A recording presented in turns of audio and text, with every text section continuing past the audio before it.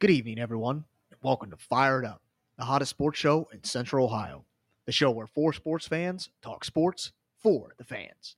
Our topics for this evening are a wild divisional round in the NFL playoffs. 4 teams remain who will punch their ticket to the Super Bowl. A Saints legend is calling it quits. Halfway through the NHL season, who is lighting up the ice and who is not? Big Papi into the Hall of Fame. Another week, another 5 college basketball games of the week. With that, I give you our chief of our fire brigade, Rob Cow.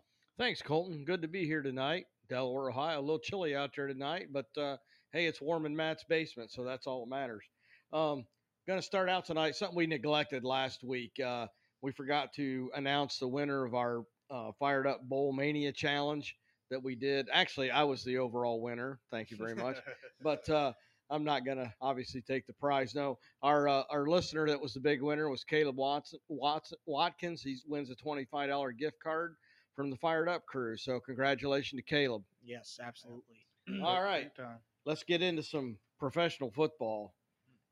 I can't remember ever watching 4 games in the playoffs that were as close as these 4 games. Being on the edge of your seat the whole time. Just amazing. Let's start off with the Bengals-Titans game. The Titans came in after the week off, number 1 seed, and the Bengals knocked them off. But, I think to me the big story was, I thought with Derrick Henry coming back, to me, I thought that we talked about it last week, that'd give the Titans the edge. And, he really wound up being a non-factor, and I think the big, they held him to 66 yards, and the big play was stopping him at 4th and 1 with, halfway through the 4th period there. They stopped him and, turned the ball over on down. So give your guys' thoughts on this game.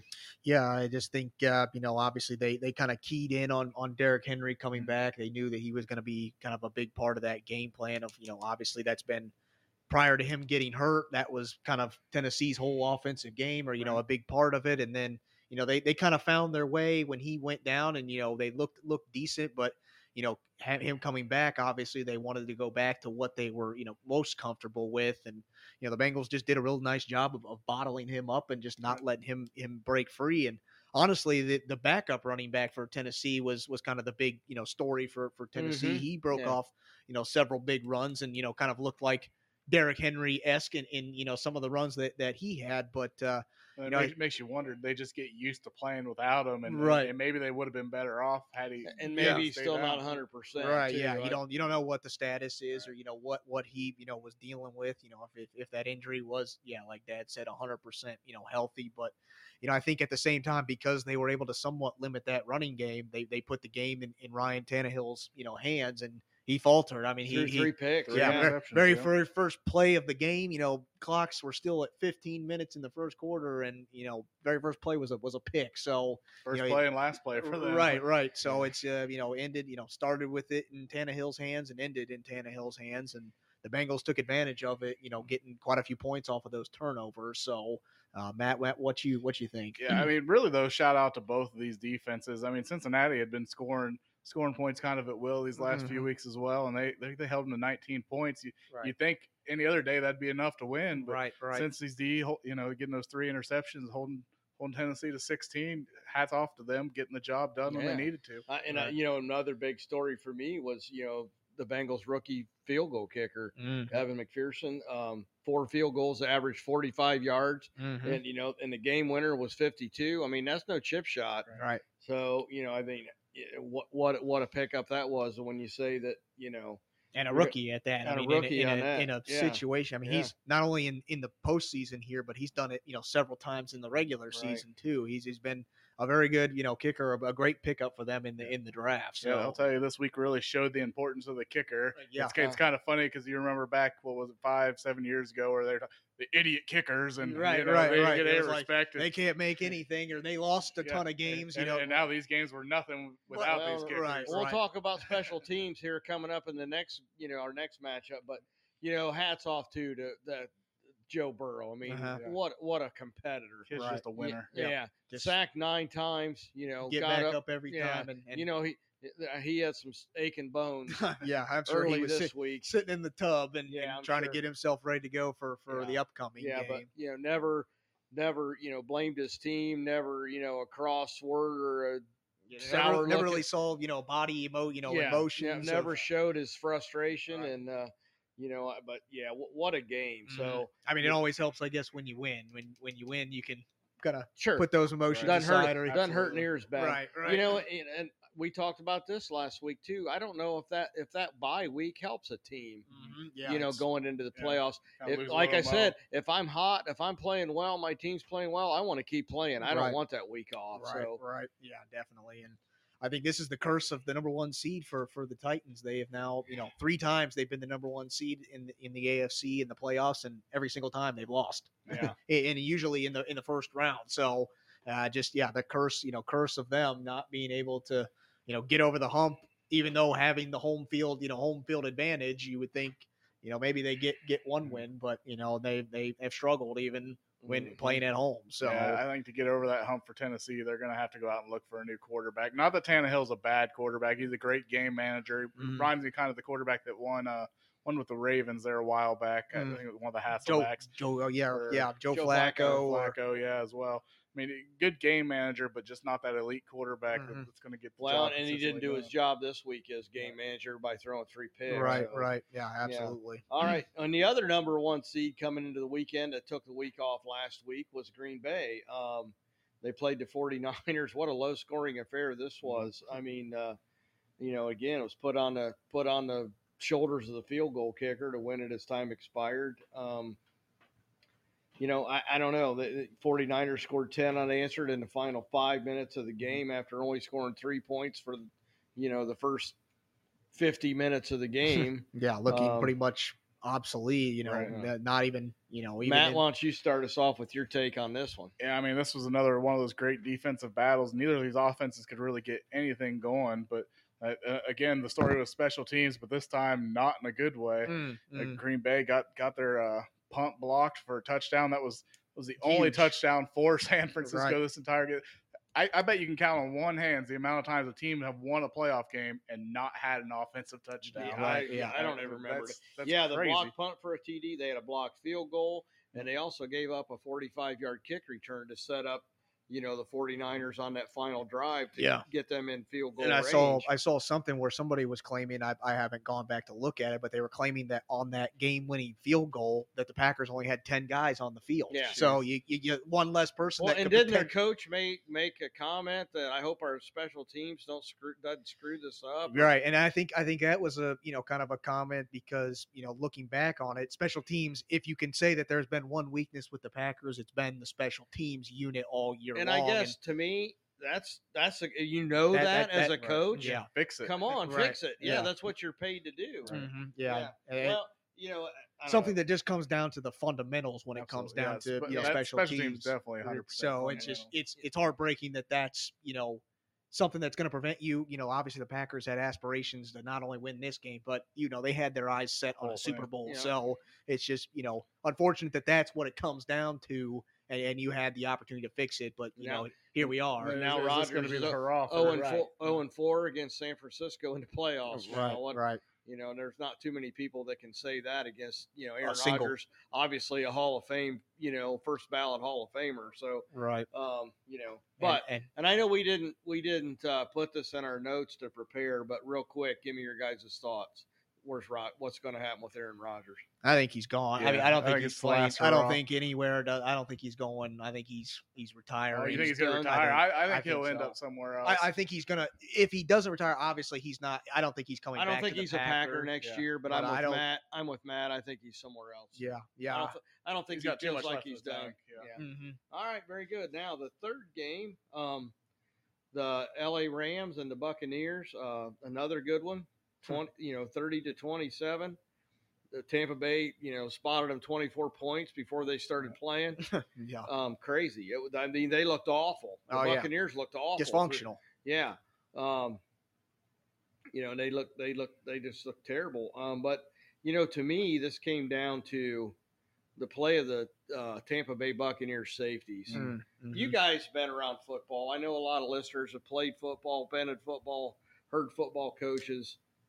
what's your job as a safety? Nobody gets behind you. How many times? Mhm. And Cooper Kupp does not have blazing speed. Right. Mhm. He's a tremendous receiver. He was my vote for league MVP, Mhm. but he does not have he runs good routes. Mhm. But And he he does doesn't- sure-handed catch. And but to 2 or 3 times, I just don't understand it. Yeah. Well, the crazy thing is, those same safeties were the ones who were the stars of last year's Super Bowl. Yeah, Right, I don't get it. Yeah. I don't get it. And obviously we can make a bunch of excuses and say, whatever, hindsight's 2020, but from what I was kind of reading, it sounds like there was a mix up or some kind of gaffe that they called the wrong play or blitz, or but some, the safeties didn't hear what the call Yeah, was. And right. somebody Why else would didn't you even blitz? Yeah, though? I didn't me, even I don't- understand the blitz But call. yeah, we Whether the prevent. safeties knew what was going on or not. right. All you got to do is get a stop, Mhm. and you go to overtime. Right. Yeah. I didn't and, like. and especially go to overtime knowing you have the momentum on your, Right, in your hands. And so, to me, that again, it goes back to coaching. Yeah. It was the wrong defensive call, Mhm. and you didn't have your, you didn't call your safeties over it. Hey, remember, nobody gets behind yeah, you. I don't care. I don't care what you do. Just Yeah. nobody gets behind Right. you. And, So unfortunately, it cost the Buccaneers a chance to, repeat right. as after Super that, Bowl champs. another tremendous comeback. Right. 27-3. Almost like their 28-3 Super Bowl, comeback, right. and nobody. Once again, we talked about it last week. Until that clock strikes, triple zeros, Game's not over. Tom Brady is always going to find a He's way. always To gonna get be in that game. Hats off. And Tom the Brady. Rams- He the refuses Rams, to die, yeah, man. the All Rams right, almost real put quick. Is Brady done? I think so. I think he is too. Yeah, I think after some of the recent comments that he's made about taking some time away from the game and really evaluating it and speaking a little bit more with his family and things like his that. Wife hates to see him get hit. Right. I just think it's what more does he have to prove? I mean, know. the guy. And I would have tended to agree with you if this it didn't end that way. this game would have ended up 27-3. I would have Right. say Tom Brady's done. But the way they came back, knowing Mhm. he still has that Mhm. competitive fire to bring that team back, I'm going to have to say I don't think Tom Brady feels like he can end his career. Like, I just don't think he wants to go out that way because I think he feels like that's a game we should have won. Mm-hmm. Yeah, mate. I mean, I don't disagree. But I don't know that he feels like it was his fault either. No, Right. I don't know, know. but It's just he's I the don't kind know. of guy I think that just he doesn't like to leave unfinished business. Mhm. And It leaves a sour taste for sure in Right. his mouth, and the competitor in him. Obviously, you've heard the comments of him saying he wants to play until he's 50. I mean, so and everybody laughs. right, but he's creeping there, and Yeah. and still looks good for 45 or 46 or however old he is at this point. I mean. He still looks like he's 18, so it's Right. it's obviously he doesn't quite recover like he used to, but Right. he still slings the pigskin around like it's his first year in the league. So All right. Well, the last game, and if you missed this game, Shame it on may you. be it may be the best game that. but you could have caught it in the last 13 seconds. You would have Right, seen maybe well, the last most two- exciting. We'll say the last 2 About- minutes. Yeah, about the last 2 minutes. We'll say the last 2 minutes. But and I say good game, I'm going to say exciting game because to me, the defenses played terrible. What Yeah. happened to him? These were two of the top defenses I don't in the know. NFL. I don't Absolutely. know. Yeah, I think it's just a matter of they got gassed. I mean, Yeah. running up and down. I mean, chasing both of these teams around Right. as much And as again, they were. the safety play on both sides was awful. Right. Just awful. Yeah, I And don't. to me, it goes back to fundamentals that you were taught. Well, I mean, In Pee Wee League. in Pee Wee League, Yeah. safeties, nobody gets behind you. Yeah. You got one job, man. One job. One job. You Yeah. had one job. Come on, man. Yeah. But I guess it was interesting. I don't know if I've ever seen a game where the quarterbacks were also the leading rusher on both sides. From both teams there. I thought that was a kind of an odd little stat there. Mhm. But like we said, it was crazy. The Bills scored a TD with 1:54 left to take the lead 29-26. And you weren't thinking anything there because you know how fast the Yeah, Chiefs can you- score. yeah, You're you like, knew okay, that. they And then probably still got a chance. Kansas City scored. It only took 52 seconds, Right. so there's still a minute 2 to go. Now it's Now you're thinking maybe. I 33-29. mean, A the minute Bills. two. Oh, Maybe that's- the Bill. They can score fast, but maybe not that fast. Right. And then you're So thinking then they turn around they score in 36 13-6. to 33 and lay 13 seconds on the clock. And you're thinking, I mean, there's a chance. I mean, obviously we know the Slim big and plays. none. Yeah, Yeah. big Yeah. plays that Kansas City had, but and and safeties let the receiver get But here behind we him. are. Yeah. Here we are. They kick the field goal. And why didn't they just squib kick it and take some time off there? Yeah, I don't- kick it out of the end zone and you give it to them at the 25, Right. with 13 seconds. Right. Yeah. I don't know. It was crazy. I don't know. And then, there's thought, wow, it's because of the overtime way the NFL does their overtime. And I don't like the way the NFL. I've made no bones about that on this program. I hate the way NFL does their overtime. I wish they'd go to the way college teams. I don't even think they need to go to college. I think they just need to play out a full quarter. Mm-hmm. Or maybe even maybe not a full quarter, but maybe half a quarter or something. Right. At least some significant time where on both there. teams get a shot. Yeah, where both teams are going to at least have a chance. I love the way college does it. I think. I just think in the NFL, starting at the 25 is almost a little too easy for an NFL team. Right. It's a little bit different in my mind, but all right. But yeah, I think my heart just breaks, for Josh Allen. Oh. I mean, we talked about it for the game of his life. The only mistake he made was not making the right coin toss. Right. I mean, he never got a chance to even come on the field in overtime to play. And a little bit of stat around the overtime stuff. Teams that get that win the coin toss are now 10-1 in the playoffs since this since the overtime rules have changed, and that was back in 2010 was when they made those rule changes. And I believe 7 of those were won on the first possession. Yes, and I was just about to say that. Yeah, seven of those 10 wins have been won on the very first possession, which is the team that basically wins the coin toss. So hopefully the rules committee will take a look at that in the off season. Maybe maybe we'll get some changes. Right. Who knows? But just unfortunate for the Bills because and just unfortunate maybe for NFL fans because this game shapes up to be probably one of the best games so far of the playoffs, but might be the best game of this generation. Right. I mean, that was just incredible. Excitement. And we had to see it, in the divisional round. We didn't get to see it even in the AFC Championship, or it's obviously they can't play each other in the Super Bowl, but it's just unfortunate that we have to see one of those teams the eliminated. Two probably best teams eliminated because of because of the way it works. Yeah, I found myself just rooting for both teams. I couldn't. Like, who do I want to win this thing? Yeah. They both put so much out there. Definitely put on a show. All right, well, let's move on to the current matchups. The current matchups this weekend. Hopefully we'll get lucky again. Yeah, another exciting time. So you got the Bengals going into Kansas City. I was a little surprised at the spread. They got Vegas has got Kansas City by 7. Mm-hmm. This game's at 3:00 on Sunday. That the teams are dealing with some injuries. To me, Kansas City's got some serious injuries on defense, and I don't know. It could be some gamemanship going on. I don't know, but they got 2 cornerbacks, Fenton and Lamont's out, and safety Tyrone Matthews dinged up. So we'll see what happens there. And I think that was a big part in that Bills game when he went out. I mean, that kind of crushed their defense a little bit. So he's definitely a staple. That's a star on that defense, kind of a level head. Or what's the key to this matchup for these teams to win, Matt? What do you think? I think defense is going to play a lot in this, but I think it's going to come down to the quarterback play. And I think a big stat that stands out to me, because I compared the stats of both these teams, Kansas City leads in most stats, but they're close. Mm-hmm. The biggest differential here I saw was Kansas City on third downs. They're 52.2% on third down conversions. Yeah, that's huge. I mean, that's keeping drives alive. That keeping that defense on the field, wearing defense out. Yeah. I mean, I just looking at that stat alone, I think is going to be enough for Kansas City to keep drives alive. It may end up in field goals instead of touchdowns, but they're going to control the clock, and I think it'll be just. They talk about not only the physical toll it takes on a defense, mental toll. Just kind of breaks a defense's spirit a little bit when they, get a team in third and distance, and and they're still getting first down. So just the mental aspect of that as well. Yeah, and I'd like to agree with you, Matt, and say the defense is going to be defenses are going to be the impact, the X factor in this one, but.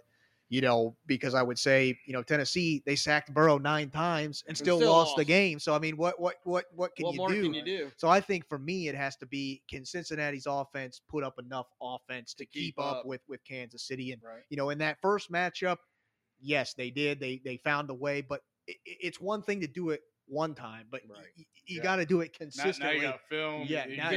Give a coach a chance to prepare. And there's no hotter team when it comes to offense right now than the Kansas City Chiefs. I mean, they're averaging almost 40 points a game over their last 6 or 7 games. So that's a lot for an offense that has kind of found their own here in the playoffs for the last couple weeks of the season. But just to keep doing it consistently, it's a tough task. Well, and we've seen how quick Kansas City can score. I mean, good grief. But one thing I think that might help the Bengals keep this closer is their running attack. I give the edge to the Bengals with Joe Mixon. Mm-hmm. I think if they can get him going, keep Mahomes off the field, limit them a possession, one possession and a half by having an extended drive. I think that could help.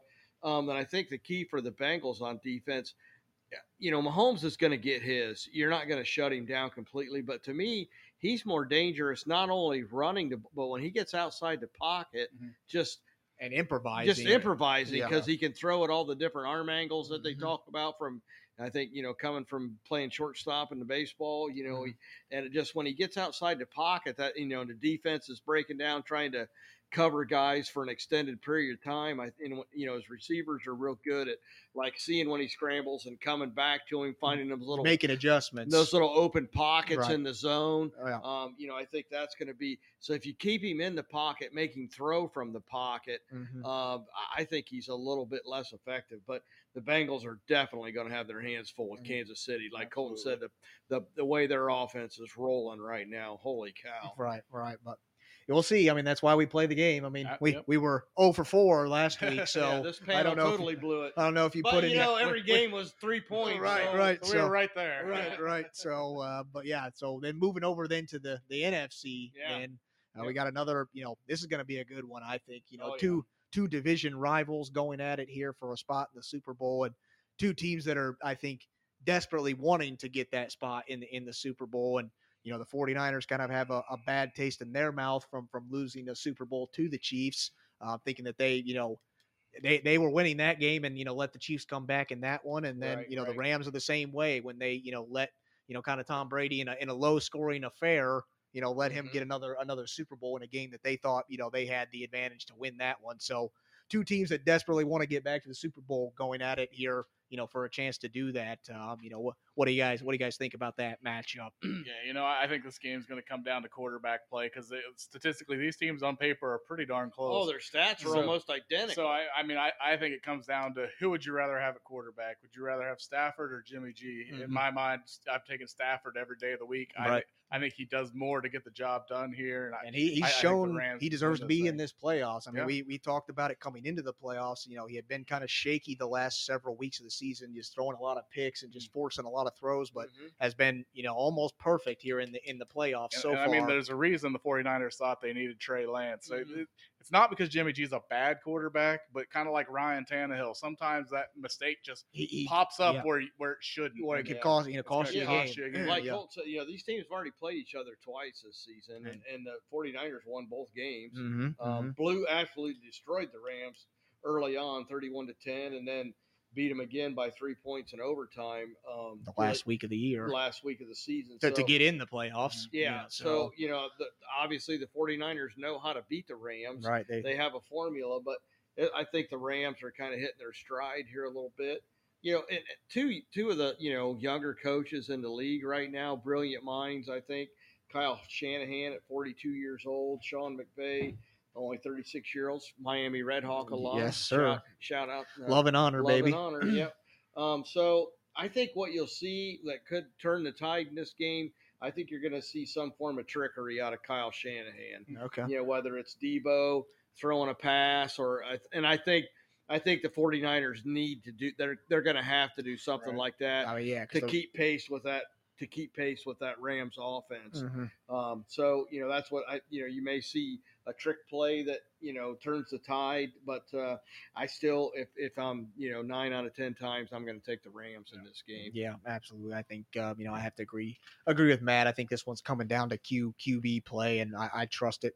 Putting the ball in Matthew Stafford's hands. Based on what I've seen over the last couple of weeks here in the playoffs, and just some of the history of Jimmy G. I mean, he hasn't He hasn't thrown those picks, in these playoffs to really make a significant impact, but it's there. Right. It's I mean, coming. he threw the one against Dallas that really put him back in the game late. I mean, Right. I know the 49ers got it done, but that game shouldn't have been that close. Right. Yeah, and absolutely. Then, I mean, even last week he made some mistakes that really kept that game close. Yeah, and I mean he's thrown, through 14 picks in 17 weeks in the regular season. So I mean he's prone to it. Oh, yeah. And I think if you look at that Green Bay game, he threw one pick in the red zone, which, cost them points, obviously, and obviously didn't make a super big impact because, they still won the game. But there were several other throws that he threw that should have been picks. Mm-hmm. In my opinion, Green Bay didn't take advantage. Right. I think this Rams defense is a different animal. Oh, they get those opportunities, they're pouncing on them. Man. So I think Jimmy agree. G is going to, if the 49ers want to have a chance, he's going to have to be very, very conservative with that ball and really be on top of his game. Yeah. Yep, agreed. All right, one more little quick NFL note before we break for commercial. Was announced Sean Payton's retiring. That Saints great coach there, has a overall record there 161 and 97, and won the Super Bowl in 2017. He's only 58 years old. I was a little surprised at this, but you talk to insiders, they said he's never really been the same coach as he came back from that suspension, that Bounty Gate suspension. So give me your guys' thoughts on this, on the the late release of Sean Payton. Yeah, I think, obviously comes as a little bit of a shock this late in the season and just, a little bit, unannounced, nothing was out really in the media about this, or whatever. Nope. I mean, because he still has 3 years left on his deal with the Saints. So you just, didn't really think about it too much. But, from just, kind of reading some news and stuff, it just sounds like with the whole Bounty Gate stuff. And then this season alone, I think has just taken a toll emotionally, mentally, physically on him. Mm-hmm. They've dealt with, they had Drew Brees, first year without Drew Brees, and that was, that relationship. I don't think it's not easy to kind of replace that in one season. And then there were several just injuries on both sides of the ball that they dealt with. And obviously these are other things that other teams are dealing with, but it just seemed like it really hit hard. Took a toll on the Saints. Yeah. And, they had a bunch of, just salary cap issues. They, obviously dealing with the COVID stuff still. And, even the first month of the season, they had to evacuate because of a hurricane from their home stadium to go play in Dallas for the first month. So just being, away from your environment where you're comfortable at, that's obviously not that is something that not everybody had to deal with. That is something that was unique to New Orleans. And so I just think, with all the Bounty Gate stuff that obviously was a little bit of time ago, but it still lingers there in the back of your mind. And then just kind of how the season went this year, I think it was just one of those things that it took its toll on him. And I don't know, I think he's making a return back to the NFL. I don't think this is goodbye. I think this is a see you later, but not goodbye for good. Yeah, they're already talking about him as an analyst. Yeah. On one of the networks already. But yeah, I agree with you guys. I think you'll see Sean Payton back in a head coaching job. Right. Absolutely. And I mean, he's done a phenomenal job there in New Orleans. I mean, a drastic turnaround with a franchise that, prior to him coming had, not had much success or just, a few years of decent years, but, not the continued success that Sean Payton has had over the last, 15 seasons, 16 seasons that he's been there with the Saints. And in my mind, this year may have been one of his best coaching jobs ever. Right. I mean, he didn't have a quarterback, and he had that team in the running all season long to make the playoffs. Yeah, as much as I say as it took a toll on him, he did a heck of a job, handling all of that and still putting out a team that, was competitive until the last week of the year. So, all right, very good. Well, we're going to take a quick commercial break. Stay tuned. We'll be back here in just a little bit. And thanks for listening. This podcast is sponsored by Podbean. Podbean is the easiest way to create your own podcast. We use Podbean to host Fired Up. Download the free Podbean podcast app to start, record, and publish your very own podcast in minutes. Podbean provides everything you need to run your podcast, and you can record and publish episodes directly from the app on your phone. Download the free Podbean app today. That's Podbean. Head on over to Podbean at www.podbean.com and use the code podcast21 for your first 30 days of podcast hosting for free. Check it out.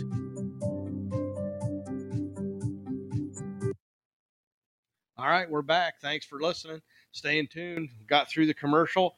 we're going to move on to the Diamond here, a quick Diamond news. I don't know if you heard, Big Papi's in the Hall of Fame. First year he was eligible, got 78% of the votes. My understanding, you need 75% of the vote to get in. So his first year eligible, he got 78. So, Big Papi's in. It to me, the DH has been a position to me. It's been such a factor in baseball in recent years that I think this is a good move for baseball that Big Papi gets in. My only question is he did have some question marks around the PED with the PEDs. But he gets in. But like Bonds, Clemens, and Schilling were all eliminated this year. This was their last year. Sammy Sosa as well. And Sosa as well. This was the last year that they were all eligible. And again, all four of those names were linked.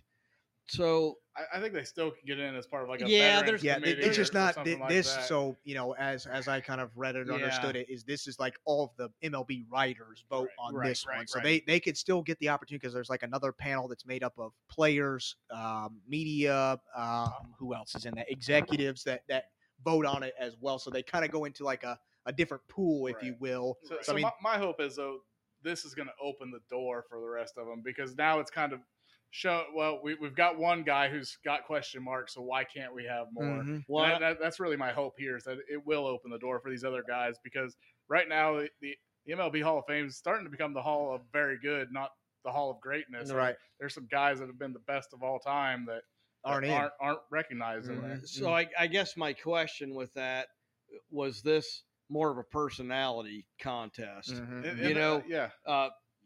Bonds, Clemens, Schilling, so not so much Sammy, I guess, but those other three had at times could be abrasive, maybe be very outspoken, abrasive personality at times. But Big Papi, it was that smile, it was that the gentle giant thing. So was this more a personality contest than? I still think it was a good. I think Papi belongs in there. Right.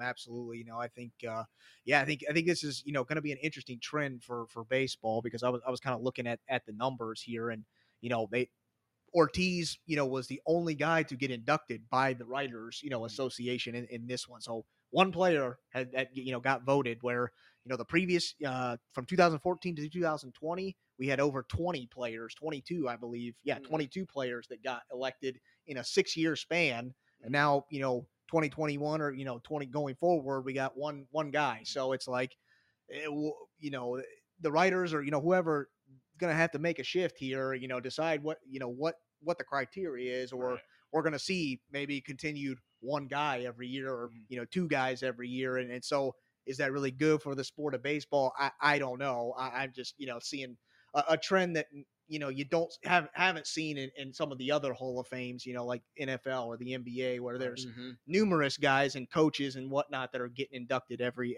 year or so. Just a very puzzling time for baseball. I think. Well, it'll be interesting to see how that that other avenue for guys to get in, with it being players.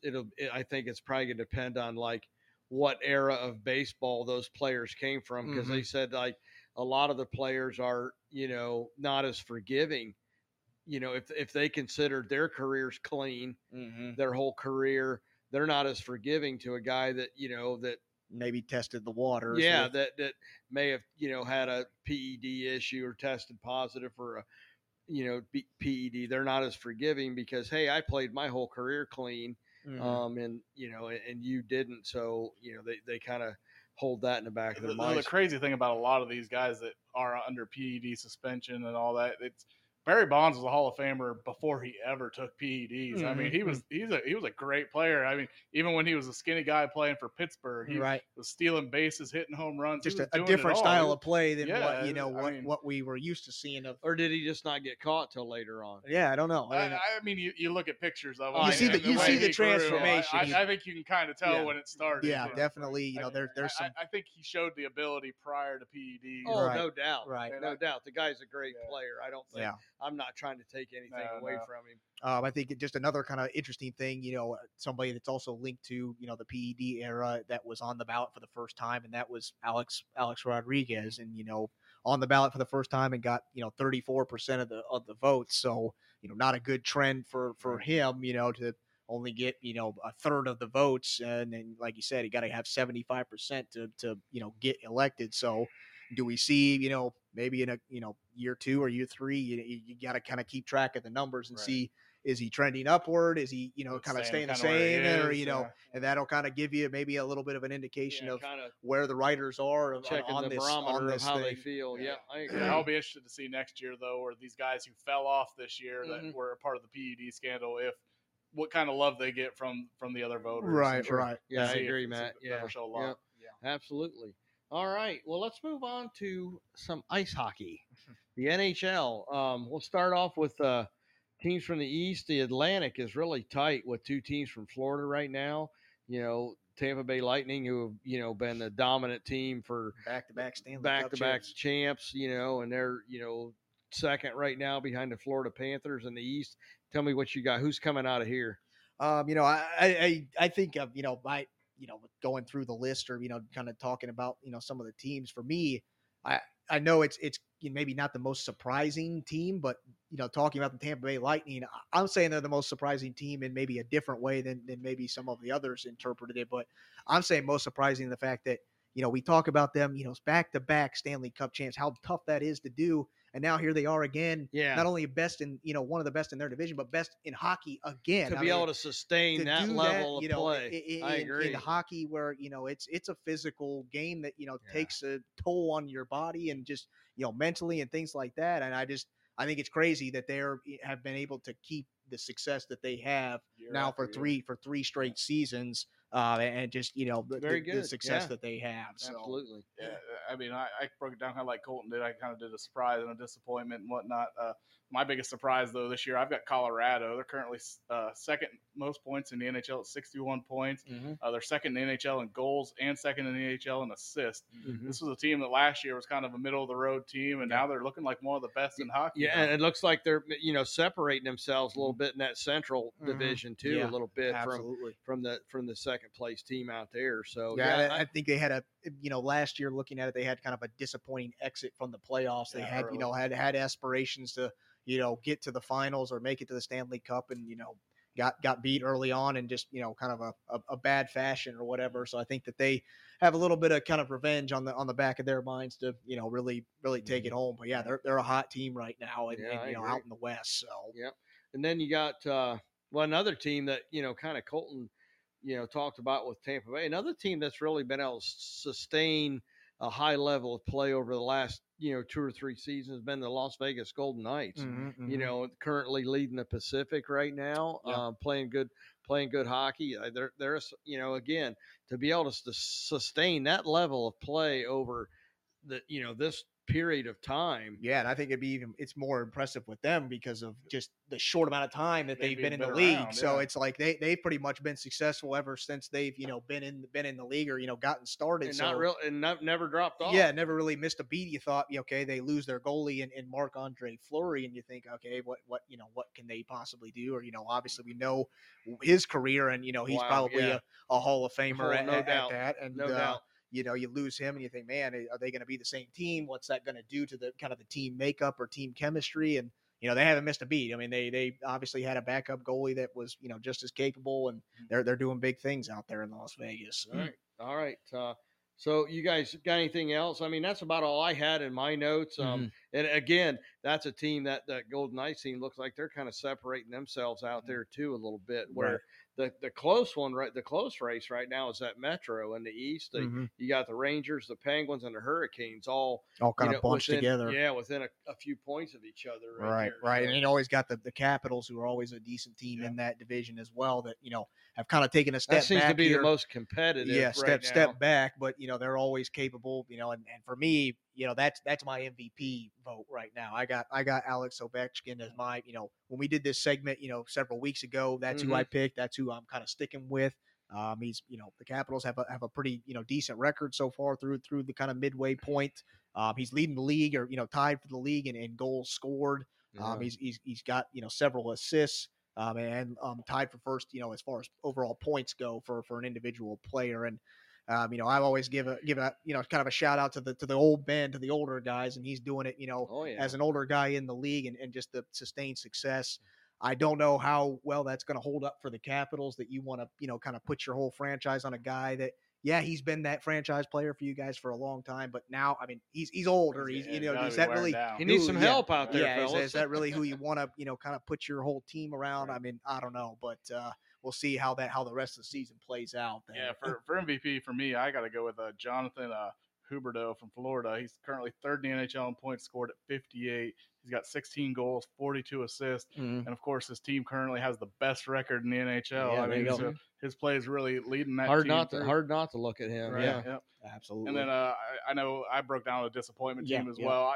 A big disappointment for me this year, I got to go with Edmonton. They currently have two of the top 4 point scorers in the NHL, and Leon Draisaitl and Connor McDavid. Yeah. But their team's underperformed. They're actually not even in the playoff race now. So it's very disappointing for Edmonton to not be in the hunt, and having those good players, you're wasting quality. Yeah, we talk years about of really McDavid good a lot players. on this program. Yeah. He's always in the hunt for the MVP with the numbers that he puts up. Just one of the best young players to come in the league here and really, stepping up. But my most disappointing team, and it was, the same disappointing team I had the last time we did this, and that's the Montreal Canadiens. They were in the Stanley Cup last year, obviously bowed out, against the Tampa Bay Lightning, but they are officially dead last. The worst team in their division, but the worst team in the NHL. Oh, wow. I mean, they have really, really fallen off. They've won a total of 8 games. They've lost 25, and then they have 7 overtime losses. So it just not the same team that we saw last year. And it put that thought in the back of your mind of, was last year kind of a flash in the pan, or just some things went their way, and that's just how it goes. And now they got hot when they needed to get hot, right? Absolutely, and that this year it just hasn't transitioned to the same year. Like I said, they're pretty much last in every statistical category, especially when it comes to kind of the defense. They're, I think, giving up most goals in the league, most goals per game. So just not the same team that we saw from last year, and just kind of a big disappointment for me. All right. Well, let's go to the hardwood. NCAA basketball, our 5 games of the week. We'll start out with number 16, Ohio State Buckeyes, coming in at 12-4 against the Golden Gophers at 11-5.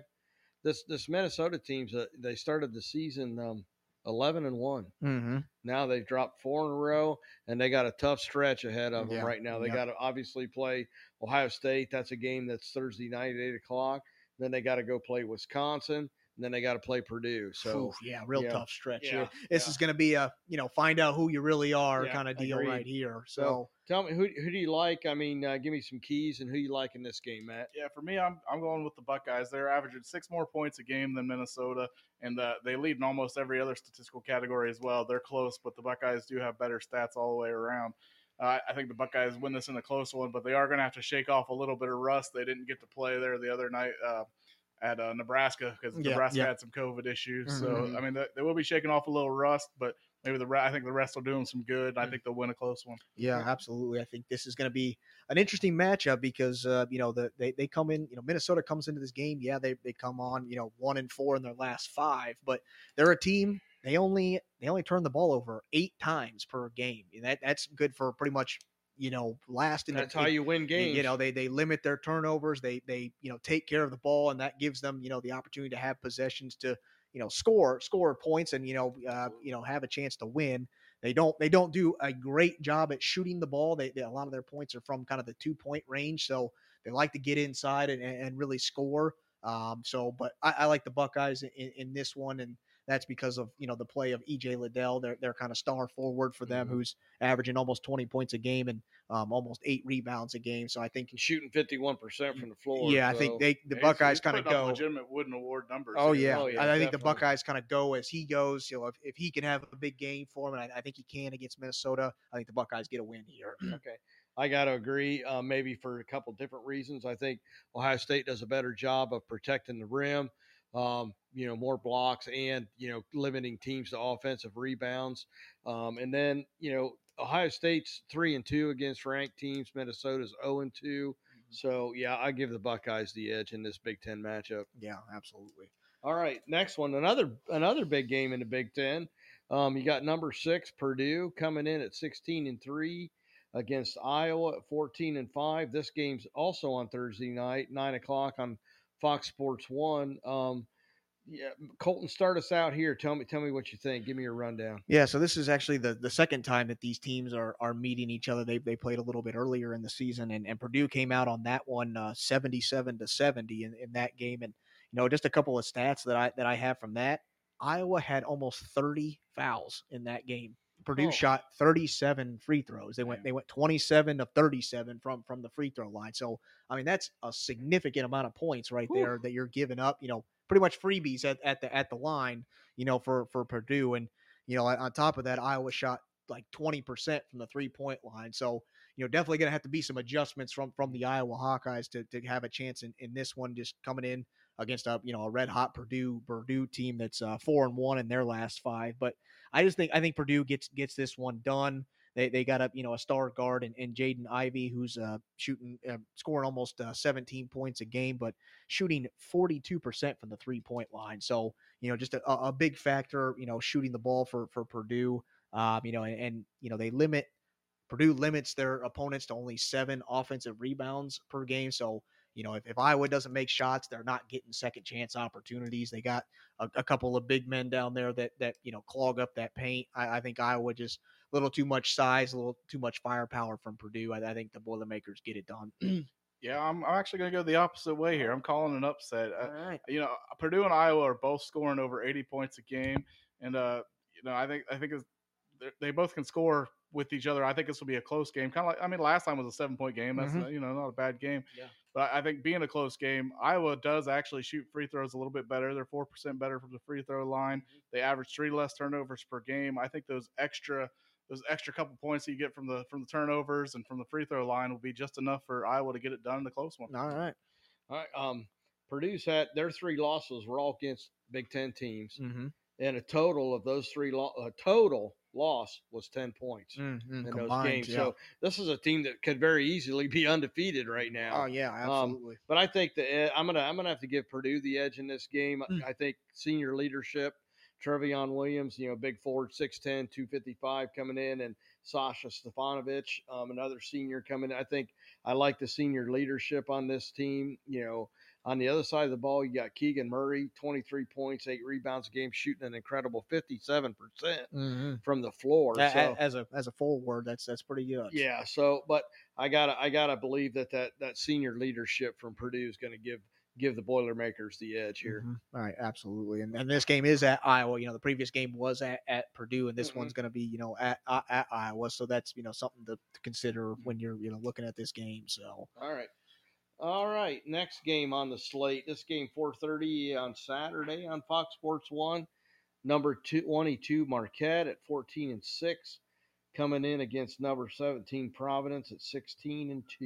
Yeah, and leading the Big East, I believe Providence is. They're 6-1 in the Big East, so they're sitting there at the top, or tied for the top of the the Big East, which is I don't know how many people thought that coming into the season, right? But they come into this. This is also the second meeting between these two teams. Marquette whomped the Providence the last time. They beat them by 32 points. I mean, what more can you say in that one other than Marquette shot 52.5% from the field? That's everything. That's 2-pointers and 3-pointers combined.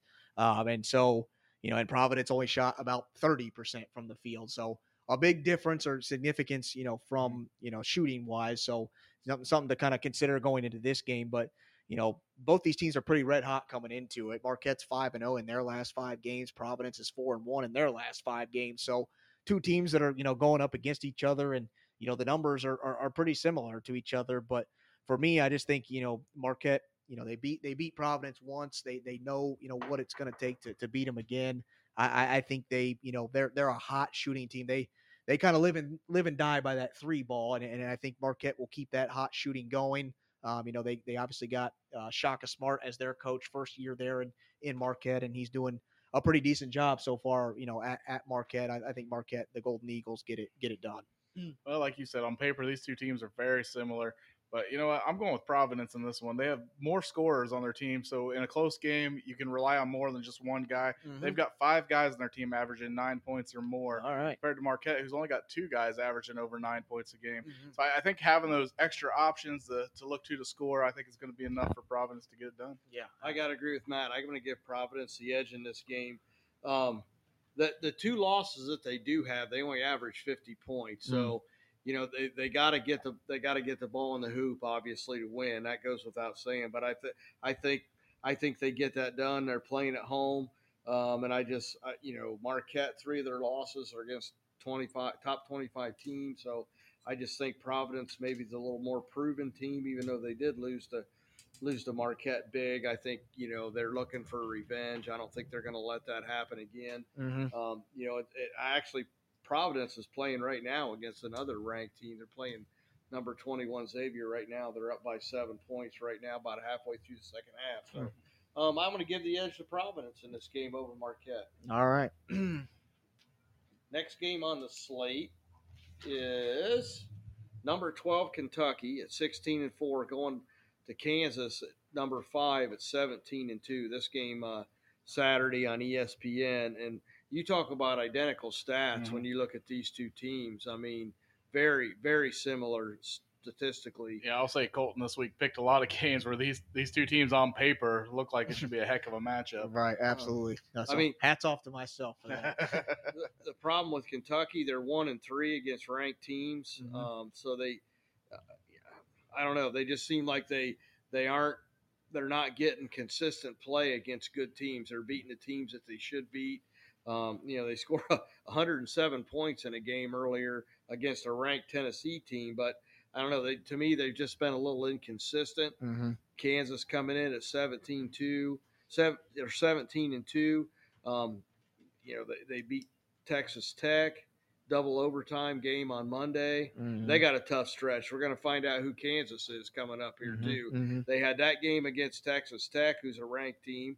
They got Kentucky this weekend, and they play number 23 Iowa State, then number 4 Baylor, all in a row. Wow. Yeah. So you're going to find out. Bill Self's going to find out how good his team is, I think, over the next week. Right. Yeah. But I'm going to give Kansas the edge in this. I think they're the more proven team against a good opponent. So and playing in Kansas, I got to give the Kansas Jayhawks the edge here. Yeah, absolutely. I think the key for me is who does a better job of boxing out on defense. Kentucky comes into this game limiting their opponents to only 7 offensive rebounds per game. But if you look at it on the flip side, Kansas averages over 13 offensive rebounds per game. So, and I know that Kentucky's, more than capable of getting a lot of offensive rebounds themselves with Oscar Tshiebwe. They're, kind of clogging up the paint. He likes to get a lot of second chance points, a lot of easy looks. So yeah, for me, the key in this one is going to be who does a better job of boxing, the other opponent out. And I think Kansas has, a little bit more, firepower. They got a few more bigger bodies to throw in there. Really Kentucky only really has Oscar Tshiebwe to kind of throw in there to really clog up the paint or, get those big boards. I think Kansas has a couple of more big bodies. They're playing at home. It's tough to beat a team when you're playing at Allen Fieldhouse. I like Kansas, to get it done in a close battle. Well, I'm going to say not so fast, my friends, on this one as well. All right. When 2 teams like this are this close on paper, I got to find that extra bit of motivation that gets the team over the hump here. Right. And for me, it's Kentucky having that loss last week to Auburn. They had that game in hand until they had a couple of injuries that kind of turned the game, changed the momentum, turned the game the other way. Yeah. I think Kentucky could have beat Auburn last week, and I think they need it now. Right. If they want to stay in this race and try to stay a top 10 team, Right. they've got to win here. I think they have that extra bit of motivation here. That's going to be just enough to get them over the hump here and take a W. All right. We'll give you that one. All right, the last one, again, a game on Saturday. This one's also at 6 o'clock on ESPN2. You got Mississippi State coming in at 13-6 against Texas Tech. Number 13 Texas Tech coming in at 15-5. You look at the record. You think, oh, this is Texas Tech's game. But to me, watching Texas Tech play this year, they struggle to score against a team that plays well, that plays good defense. Again, I feel like they're a team that, is winning games against opponents that maybe don't measure up, but against a team that plays solid defense, and Mississippi State does. They're averaging like 8 steals a game. So, this is not going to be a walk away, I don't think, for Texas Tech. They played some big games. This is a team that's played some big time opponents and already this year. Been competitive, been right there. They beat Tennessee in overtime, lost to Gonzaga, lost to Iowa State, beat Kansas, beat Baylor in back-to-back games, and then lost to Kansas in double overtime. So Texas Tech has been in some big games, and that's why I got to give them the edge. They know how to play. They've had the pressure. They've played against these good teams, and they get Mississippi State at home. Yeah, absolutely. I gotta agree with you on that one. I think Texas Tech is just a very solid, fundamental kind of defensive team. Chris Beard, leaving that team, leaving kind of that legacy of just being a solid, defensive team. Obviously, he's with Texas now, but the kind of the trend still continues with Texas Tech. They do just enough on offense to get wins, but it's really about what they do on defense. And this year is no different. And I just think Mississippi State does have a couple of bigger bodies there. They do like to get a lot of offensive rebounds, get second chance points, and get a lot of easy looks. But I think Texas Tech just, a very sound, fundamental, basketball team when it comes to defense. I think a very low scoring game. Mississippi State, I don't think is used to playing in those kind of grinded out kind of games. I think Texas Tech gets the win here. This is another one where, like I said, I like to look at the stats, and these guys are dead even on paper. So, to me, I'm giving the edge to the home team here. I'm going with Texas Tech. All right, very good. Well, that's our show for tonight. We appreciate you listening. Our viewership's coming up, man. We like to see those numbers coming up. But what we'd really like to see is, you guys hit us up with your sports questions. We know what we like. We know what's important to us. But, we're doing this show. Well, we enjoy it, obviously, but we're doing this show for you guys, too. So hit us up with your, burning sports questions or, something you want us to address on the show. Absolutely. And, like Dad said, we'll be coming to you live again next Wednesday for our show. So, as always, we, appreciate you guys for listening to Fired Up with your hosts, Colton Cow, Chief Rob Cowell, Matt Cordes. We hope you enjoyed our episode this week. And, Dad mentioned it, we want to hear from the fans. We want to hear from you guys about, any kind of burning sports question or, a topic out there that we, haven't hit. It's not always, a lot of the times we have a lot of topics to talk about and, we can't hit everything. It's just, there's a lot going on in sports. So we try to pick some of the big stuff that's going on, but that may mean we have real jobs too. So. we may miss something. So, hit us up on our social medias. We got an Instagram. Our handle is firedup_podcast, or you can find us on Facebook too. Our page is Fired Up, Sports Podcast. So, hit us up there and, reach out to us. And at the same time, you can head over to our website, which is firedup1.podbean.com, where you can find a lot of our, all of our past episodes and just a little information about the show. So appreciate you guys listening. And as always, stay fired up.